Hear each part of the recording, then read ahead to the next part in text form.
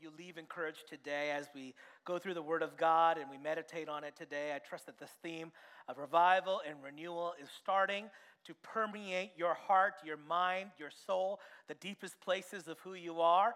And this morning, we are going to turn to the next topic in this series, which is revering His presence. We are here today to revere the presence of God. And our scripture this morning comes from 2 Samuel chapter 6, verses 1 to 11. I know you were just seated, but would you stand in honor of the reading of God's word? We're going to read this together. 2 Samuel chapter 6, verses 1 to 11. Let's read together in one voice. David again brought together all the able young men of Israel, 30,000. He and all his men went to Baalah in Judah to bring up from there the ark of God, which is called by the name of the Lord Almighty, who is enthroned between the cherubim on the ark. They set the ark of God on a new cart and brought it from the house of Abinadab, which was on the hill. Uzzah and Ahio, sons of Abinadab, were guiding the new cart with the ark of God on it, and Ahio was walking in front of it. David and all Israel were celebrating with all their might before the Lord, with castanets, harps, lyres, timbrels, sistrums, and cymbals. When they came to the threshing floor of Nacon, Uzzah reached out and took hold of the ark of God, because the oxen stumbled. The Lord's anger burned against Uzzah because of his irreverent act. Therefore, God struck him down, and he died there beside the ark of God. Then David was angry because the Lord's wrath had broken out against Uzzah. And to this day that place is called Perez Uzzah. David was afraid of the Lord that day and said, "How can the ark of the Lord ever come to me?" He was not willing to take the ark of the Lord to be with him in the city of David. Instead, he took it to the house of Obed-Edom the Gittite. The ark of the Lord remained in the house of Obed-Edom the Gittite for 3 months, and the Lord blessed him and his entire household. Let's pray. Father, we come to you choosing to learn from your word. Would you teach us, oh God? Holy Spirit, enable us to see what you want us to see. We thank you for the words in 2 Samuel chapter 6. We pray that you teach us about the presence of God. Teach us about what it means and the proximity and the experience of reverencing you. I pray, God, that we would learn from the actions and the decisions of David and Uzzah and Obed-Edom, oh God. I pray that we'd be people who reverence your presence. That your presence would not only just be with us on Sunday mornings, but your presence would go with us wherever we go. And so, Father, we are carriers of your presence because we are temples of the Holy Spirit. Jesus, I pray that you teach us and guide us into truth this morning. We want to learn more about your presence. We want to have the right posture and the right approach to you. So, Father, teach us the biblical principles that we need to have. So, Father, we commit this time to you, Jesus. Would you teach us? Lord, I need your help. I humble myself before you, acknowledging my need of you in order to preach the word today with clarity. Would you empower me by your Spirit? And, Father, we commit this time to you. In Jesus' name we pray. Everyone said, amen. You may be seated. I want to ask you several questions this morning. Where has reverence for God's presence gone? Where is the awe? Where is the wonder for the Lord? Do we come too casually to the Lord? Does he care about how we come, or should we come as we are? Does the ark and the holy holies in the Old Testament tell us something about how we are approaching God today, in this day and in this hour? Is the presence of God something we do want to experience, or is it something we want to avoid? All of these questions are important because 2 Samuel 6 reminds us that we serve a holy God. All the situations and the time periods may change, the context may change, the methods may even change, but let me tell you today, the one thing that is constant and sure is that God is holy. Before we examine this narrative together, we need to flash back in Scripture. We need to understand the backstory in 1 Samuel 4, where the Israelites were in battle with the Philistines. And let me read to you from verses 5 to 11. The Scripture says, when the ark of the Lord's covenant came into the camp, all Israel raised such a great shout that the ground shook. Isn't that awesome? And then hearing the uproar, the Philistines asked, what's all this shouting in the Hebrew camp? And when they learned that the ark of the Lord had come into the camp, the Philistines were afraid. Oh, God, a God has come into the camp, they said. Oh, no, nothing like this has ever happened before. We're doomed. Who will deliver us from the hand of these mighty gods? Not gods, it's just one God. They were the gods who struck the Egyptians with all kinds of plagues in the wilderness. Be strong, Philistines, be men, or you will be subject to the Hebrews as they have been to you. Be men and fight. So the Philistines fought, and the Israelites were defeated, and every man fled to his tent. And the slaughter was very great. Israel lost 30,000 foot soldiers, and the ark of God was captured. And Eli's two sons, Hophni and Phinehas, died. What the Israelites thought was an advantage to them actually didn't help them at all. The presence of the Lord did not save Israel from the hands of their enemy. And it is not that God departed from his mobile residence in the ark, but that the people used the ark instead of seeking the Lord themselves. They were focused on just having that box in the presence of their company instead of actually bowing their knees before the Lord and petitioning their God in heaven to help them and give them direction. And so they assumed that the presence of God in the ark meant an automatic win for them. In verses 16 to 18 of the same chapter, we read about what happened to Israel's spiritual leader when the news reached home that day. Eli asked, "What happened, my son?" And the man who brought the news replied, "Israel fled before the Philistines, and the army has suffered heavy losses. Also, your two sons, Hophni and Phinehas, are dead, and the ark of God has been captured." And when he mentioned the ark of God, Eli fell backward off his chair by the side of the gate. His neck was broken, and he died. For he was an old man, and he was heavy, and he had led Israel 40 years. I just like the fact they add, and he was heavy. I think that was such an important thing to know. You see, this was the worst news that a priest could ever hear. Not that his sons were dead, but that the ark of the Lord was captured. The absence of God's presence was intensified by the symbolic birth of a grandchild to Eli. And the grandchild's name would be Ichabod. And we find this in verses 19 to 21. His daughter-in-law, the wife of Phinehas, was pregnant and near the time of delivery. And when she heard the news that the ark of God had been captured and that her father-in-law and her husband were dead, she went into labor and gave birth, but was overcome by her labor pains. And as she was dying, the woman attending her said, "Don't despair, you have given birth to a son." But she did not respond or pay any attention. She named the boy Ichabod, what a name, saying, "The glory has departed from Israel." You know that in Old Testament, every name had a meaning. Ichabod, glory has departed from Israel because of the capture of the ark of God and the death of her father-in-law and her husband. Almost the entire family responsible for the ark of God was dead. And the only surviving child's name would be this constant reminder of their failure as a family to seek God.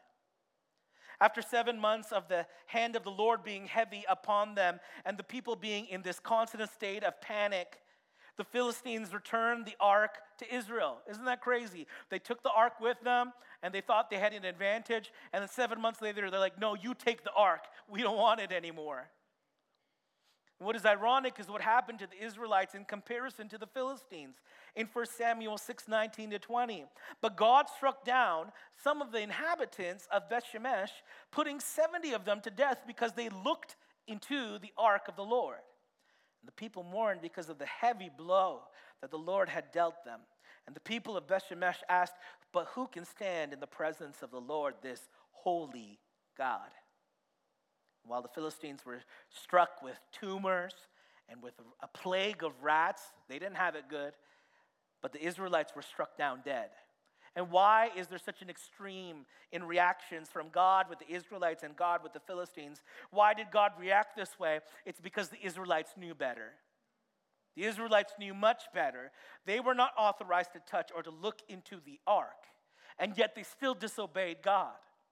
We find the summary statement in 1 Samuel 7, 1-2. So the men of Kiriath Jearim came and took up the ark of the Lord, and they brought it to Abinadab's house on the hill and consecrated Eleazar, his son, to guard the ark of the Lord. And the ark remained in Kiriath Jearim a long time, 20 years in all. So with all of this background in our minds, we now flash forward back to the text that we're looking at, 2 Samuel chapter 6, which provides us with great news. And that great news is about the retrieval of the Ark of the Covenant. However, like the past, its journey to Jerusalem is not uneventful. And so this morning, I want to turn your attention to the three characters and the lessons we can learn from them, from David and from Uzzah and from Obed-Edom, and how they each engage with God's presence in 2 Samuel 6, 1-11. And I want you to know, I want to set the record straight this morning, is that all of them had good intentions. We can have the best of intentions, but each of them had a different experience with the Lord. And my intention this morning is not to make you afraid, but to help you comprehend the reverence that ought to be displayed before God, for we serve the very same holy God who has not changed. First point this morning is David's passion for the presence. David had a great passion for the presence of the Lord. Verses 1-5, David again brought together all of the able young men of Israel, 30,000. He and all of his men went to Bala in Judah to bring up from there the ark of God, which is called by the name of the Lord Almighty, who is enthroned between the cherubim on the ark. And they set the ark of God on a new cart. That's very important. Pay attention to that. New cart. And brought it from the house of Abinadab, which was on the hill.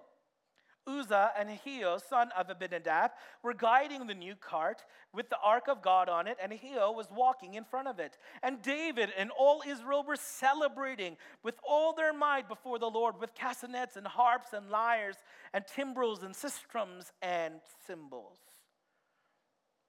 Though David had very little interaction with the ark in the past, he understood the role the ark played in Israelite history from the time of Moses.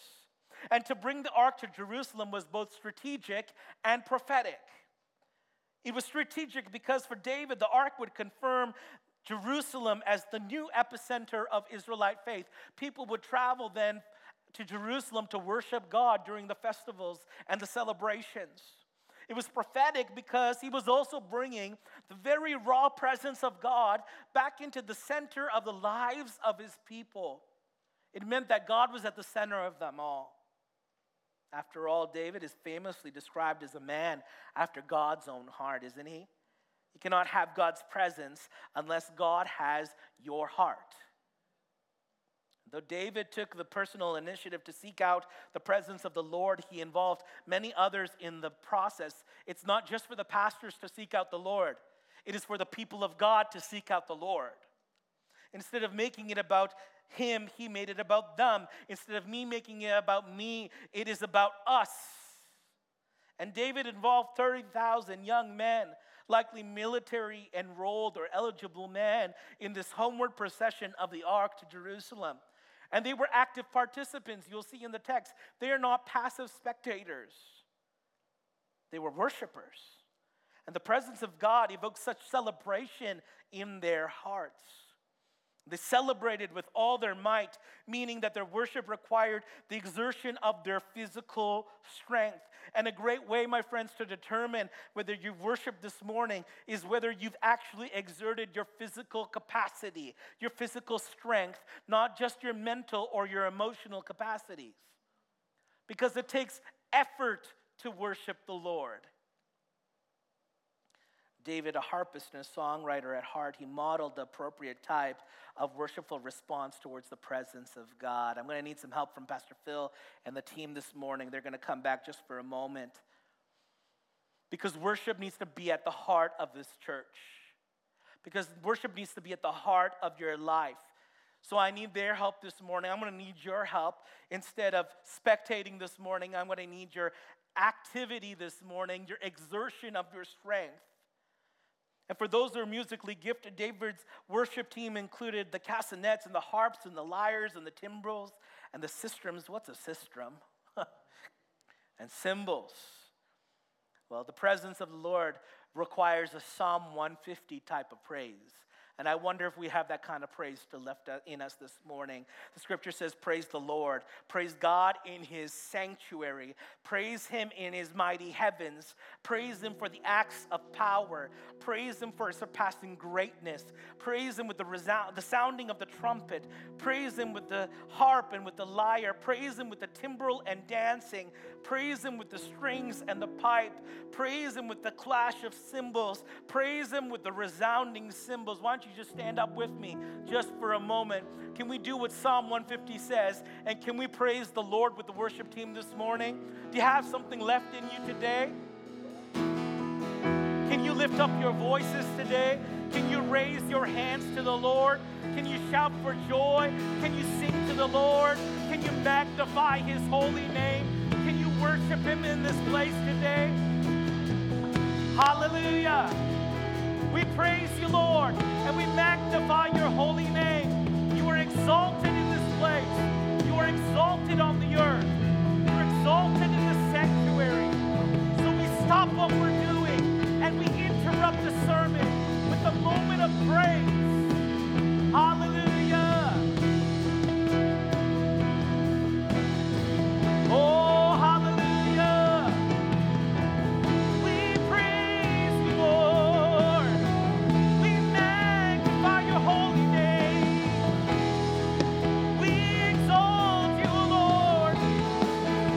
high and lifted up.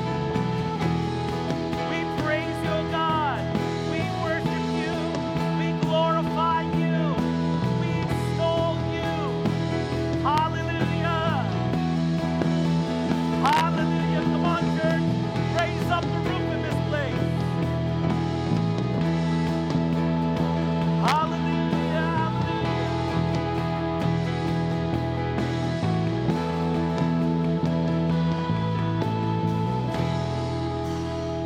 Church, scripture says, let everything that has breath praise the Lord.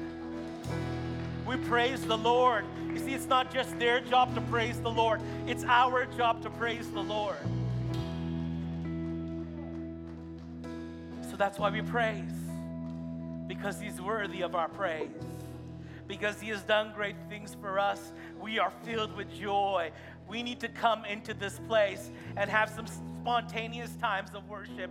We need to come into this house and not be afraid of what people think of us. We just need to praise him. We just need to praise him. Thank you, Jesus. Be seated today. Thank you, Jesus. It's okay to have those praise breaks. I pray that that would not just happen on a Sunday morning, but this would happen during the week. This would happen when you're in your car. This would happen when you're at work. This would happen when you're at school, that you just have your own little praise break that helps you orient your mind around Jesus. So get back into the scripture today. David's passion came to a climax in 2 Samuel chapter 6, 14 to 15. Wearing a linen ephod, David was dancing before the Lord with all his might. When was the last time you danced before the Lord? While he and all Israel were bringing up the ark of the Lord with shouts and the sound of trumpets. You see, not only did David celebrate with all his might, but he danced with all his might. And some might see this as being undignified behavior before a holy God and amongst his people. But you see, the why and the what were justified by the who we worship. That dictates how and why and what we worship. And those who are concerned about the presence of the Lord are not concerned about what other people think about their expressions of worship.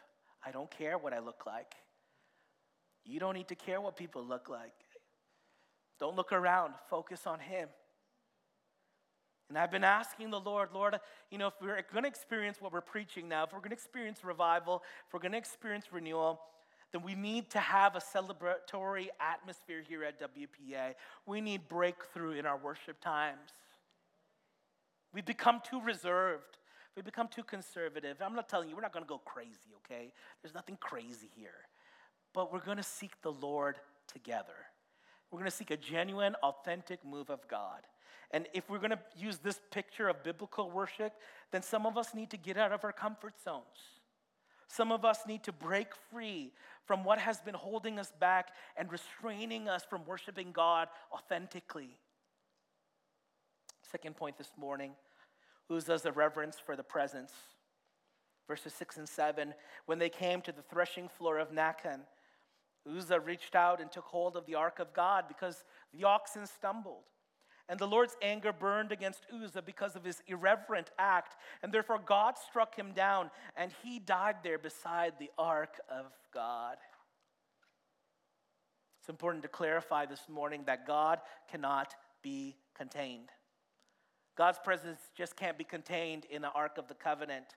You see, God is omnipresent, meaning he is everywhere. So then why is the Ark of the Covenant so significant to the Israelites? Well, this object was designed by God himself. He had his instruction, and he did not rest inside of it. He rested upon it. In Exodus 25:22, God said to Moses, there above the cover, between the two cherubim that are over the Ark of the Covenant law, I will meet with you and give you all my commandments for the Israelites. And he also provided rules as to who could touch the ark and move the ark, and then how it was to be handled, how it was to be moved. See, sometimes, I think this is true, sometimes we have all the right intentions, but we use all the wrong methods. Did you notice that the ark was being moved by a cart instead of being carried by the hands and the shoulders of the Levites? That's a problem. Now, you might see that as insignificant fact, but it is very significant to God in this time because the cart was a secular substitute for a sacred method. The cart was the Philistine way of getting the ark out. And the question I have for you today is, what kind of substitutes have we made for our worship? And I think one of the big ones is we've substituted an experience for Scripture. Instead of reading and finding out what the Bible has to say about worship, we just want to have the lights and have the show and have an entertainment moment. That's not what it's about. The Philistines left with the ark on the cart, and now the Israelites were returning with the ark on a new cart. And perhaps it was a practical issue, factoring in the terrain since the house of Abinadab was on a hill. That kind of makes sense, but be that as it may, it was not the Scripture-guided method. Numbers 7, 6-9, God had instructed, so Moses took the carts and oxen and gave them to the Levites, and he gave 2 carts and 4 oxen to the Gershonites as their work required. And he gave 4 carts and 8 oxen to the Merarites as their work required. And they were all under the direction of Ithamar, son of Aaron, the priest. But Moses did not give any to the Kohathites, because they were to carry on their shoulders the holy things for which they were responsible. In the past, I've mentioned that there are 2 principles in the theology of worship. One is called the regulative principle, and the other is called the normative principle. And here's what the regulative principle means. It's that we explicitly do that which Scripture prescribes for worship. If Scripture says do this, we do it. If Scripture says don't do this, we don't do it. The normative principle says otherwise, that we can do anything that Scripture does not prohibit for worship. That we can do anything, the box is wide, but there are certain things that we cannot do. And this is an example of the regulative principle at work in Scripture. David, Ahio, and Uzzah did not have the right to make up their own rules on this matter. God had already explicitly detailed his preferred method for moving that ark.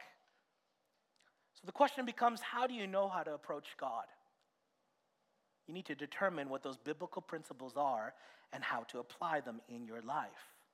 But here's the good news, is that while the majority of the Old Testament follows that regulative principle, these are God's rules to do it God's way, the majority of the New Testament follows a normative principle, where you can do it a lot of different ways, as long as God doesn't prohibit it.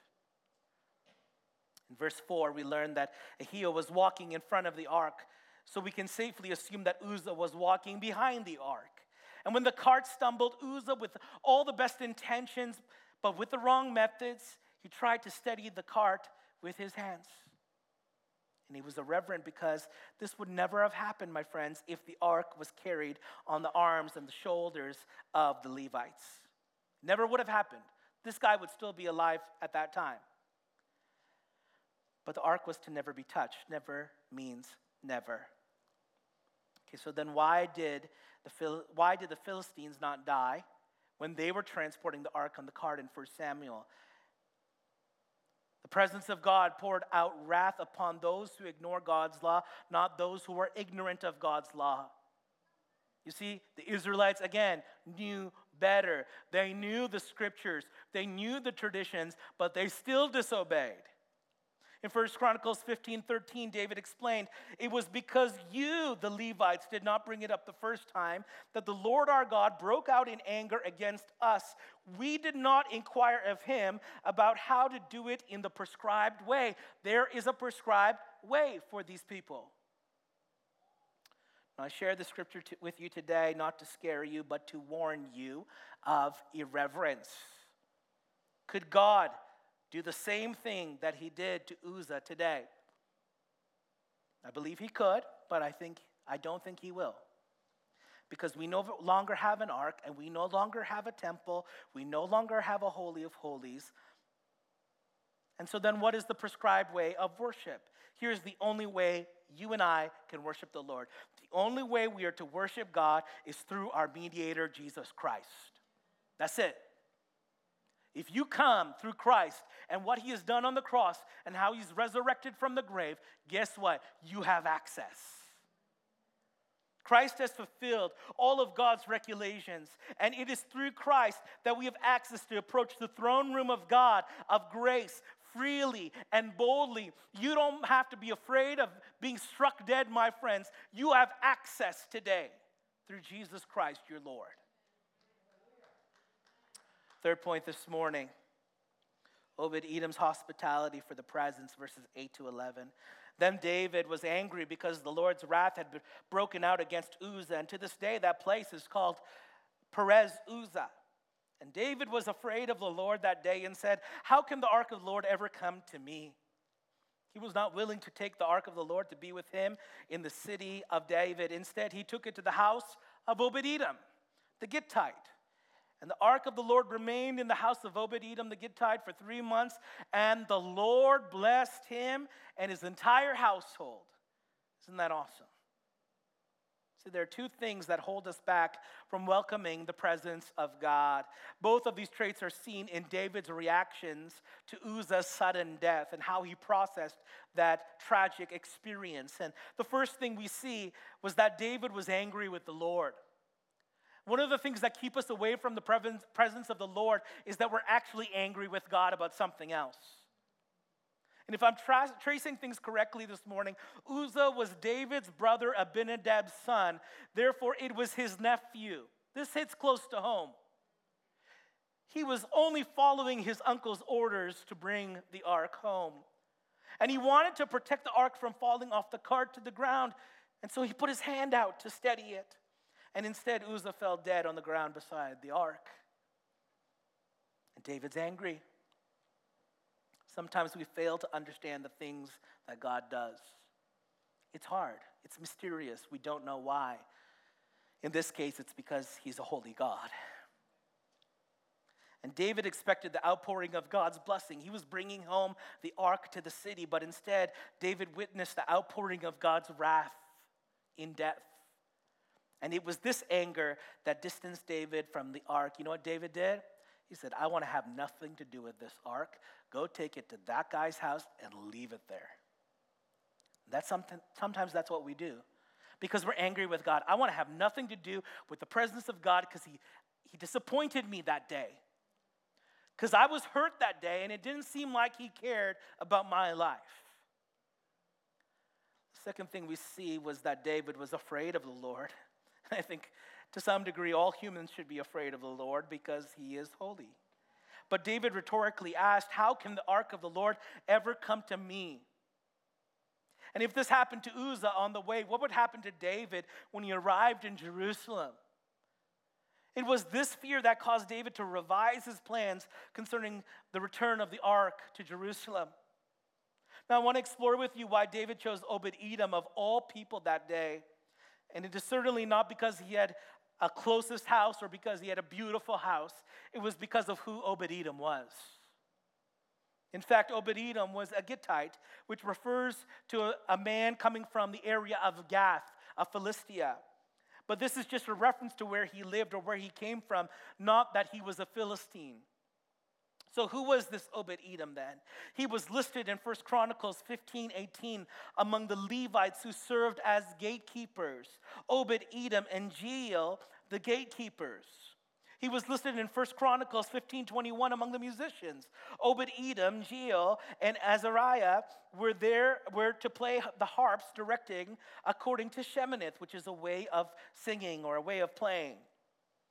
Furthermore, he was also listed in 1 Chronicles 15:24. Among the doorkeepers of the ark, Obed-Edom and Jehiah were also to be doorkeepers for the ark. This guy is all about God's business. Obed-Edom's entire life was completely dedicated to serving in the presence of the Lord. And so to Obed-Edom, the ark was not an inconvenience. The presence of the Lord was not an inconvenience. It was a once-in-a-lifetime opportunity to demonstrate hospitality towards the presence of God. And he was not angry like David. The next 3 months of his life are going to be with that ark. He was not afraid like David. He was open, he was ready, and he was available to whatever God wanted to do. And friends, it's moments in the presence of God that can change you forever. I tell you, one moment in the presence of God can change the entire trajectory of your life. As time passed, King David, in the 3 months, he discovered his desire to bring the ark back to Jerusalem. In 2 Samuel chapter 6, verses 12 to 13, the scripture says, now King David was told, the ark has blessed the household of Obed-Edom and everything he has because the ark of God. So David went to bring up the ark of God from the house of Obed-Edom to the city of David with rejoicing. Looks like a good deed. I'm not sure it's a perfect deed. Obed-Edom had welcomed God's presence with great hospitality, but surely the ark could not stay at his home forever. We understand that. But this time, David came with great intentions, but in hindsight, we see that sometimes we want God's blessings more than we want his presence. What was the nature of Obed-Edom's blessings? I want you to see what God did in Obed-Edom's life. Not only was he blessed, but his entire household was blessed. In 1 Chronicles 16:4-5, we read, Obed-Edom also had sons, Shemaiah, the firstborn, Jehozabad, the second, Joah, the third, Sakar, the fourth, Nathaniel, the fifth, Amiel, the sixth, Issachar, the seventh, and Peolathai, the eighth. And then it says, for God has blessed Obed-Edom. Come on, don't you want that description over your life? That God has blessed Chris Paddieth, that God has blessed whoever is hearing this message today. Then in 1 Chronicles 16:8, we read, all these were descendants of Obed-Edom. They and their sons and their relatives were capable men with the strength to do the work, descendants of Obed-Edom, 62 in all. This guy's family grew. And he was also blessed in 1 Chronicles 16:37-38 with the opportunity to minister before the ark on a regular basis.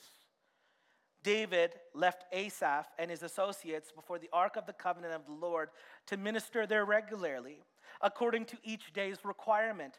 He also left Obed-Edom and his 68 associates to minister with them. Isn't that amazing? Not only was he and his household blessed, his ministry was blessed. Friends, if you want to have a blessed life, if you want to have a blessed family, if you want to have a blessed ministry, guess what? Get near the presence of God. That's where the blessing is. And guess what? You don't keep the blessing just within those realms.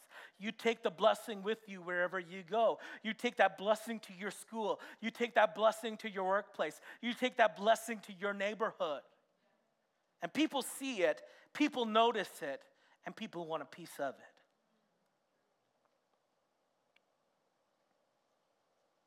The person I want to be like in the scripture is not King David. I want to be like Obed-Edom.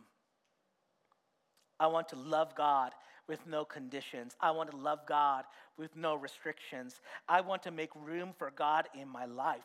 I want to make room for God in my home. I want to make room for God in my church. And God's desire then is to bless those who sincerely invite and welcome his presence. As I conclude and the worship team returns, there is a character in this story who I have not looked at on purpose because I was saving her to the very end. This woman is Michal, Saul's daughter, David's wife. And we see part one of Michal's reaction to the presence of the Lord in 1 Chronicles 15:29. And the scripture says, as the ark of the covenant of the Lord was entering the city of David, Michal, daughter of Saul, watched from a window. And when she saw King David dancing and celebrating, she despised him in her heart. Think about that for a moment. See, Michal was not part of the procession coming in. She did not welcome the ark in Jerusalem. Instead, she sat at a distance, she watched from a window, and she criticized her own husband. And isn't that what we do sometimes? I want to warn you of the temptation of distancing yourself from the presence of the Lord. Sometimes we're the ones sitting at the window, watching from afar and criticizing what's going on. Maybe it's in the back row. Maybe you stand or sit with your arms crossed. Maybe you roll your eyes as I preach or as worship takes place. Maybe you criticize the person who sings out loud or worships demonstratively. I don't know. But your choice of proximity to the presence of God says something powerful about your spirituality. The reality is you cannot be close to God in theory and yet be far from his presence in reality. It doesn't work that way. You can't have it both ways. If you're close to God, you got to be close to his presence. And as Michal explicitly despised her husband, she implicitly despised the presence of God. The very reason why David was dancing, the very reason why David was celebrating that day was because God has done some great things in his life. And then we see part two of Michal's reaction to the presence of the Lord in 2 Samuel 6:20-22. When David returned home to bless his household, remember, there's a blessing that comes with the presence of God.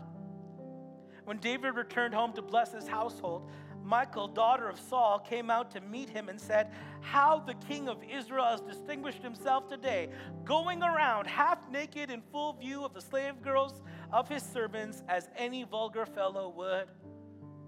And David said to Michal, "It was before the Lord who chose me rather than your father or anyone from his house. When he appointed me ruler over the Lord's people, Israel, I will celebrate before the Lord. I will become even more undignified than this. I will be humiliated in my own eyes, but by these slave girls you spoke of, I will be held in honor." See, at some point, Michal couldn't contain it any longer. She couldn't watch from the windowsill. She had to come down. She had to do something. She had to say something. She had to give her opinion on the matter. And she came down to David and she criticized him for being undignified, especially among these young girls. But here's the reality, friends. Not everyone will understand your genuine expressions of celebration and joy that come when you're in the presence of the Lord. They won't. Now, some of you completely avoid the presence of the Lord because you think it's going to make you look foolish. But that's not the case. David's undignified behavior was only foolishness in the eyes of those who thought they were wise. Our celebration is charismatic in the eyes of a conservative person. But as Christians who revere God's presence, friends, it's time to join the celebration, and it's time to stop the criticism. It really is. I know when the Holy Spirit moves, it gets complicated, for lack of better words. But can we embrace the celebration? Can you trust me as your pastor to go through those moments carefully with the Lord? And can we ensure that we stay in the mode of celebration instead of moving the pendulum to criticism? That's weird. They're loud. What's going on? This is not meant to be a circus. I get it. It's not going to happen. But it's going to be edifying, and it's going to be building up the church. And we're going to ensure, as pastors, that we do everything that we can to ensure that that happens in those moments. But you got to trust us. And I also trust you that when you share, when the Holy Spirit is at work in your life, that you ensure that it's the Holy Spirit and not just you. And together, we will seek the presence of the Lord together. That's how it works.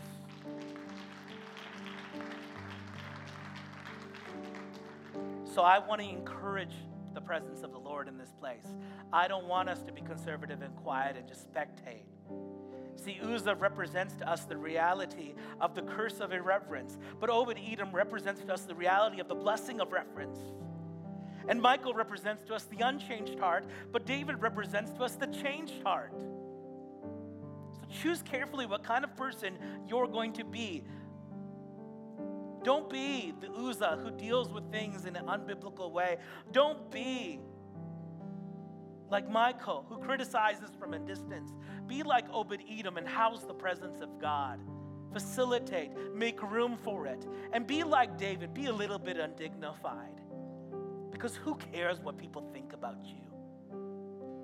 We come and we gather to worship Jesus Christ. And through him, we come boldly into the presence of God. And there is a blessing to be received, my friends, when we come into his presence. Let's pray.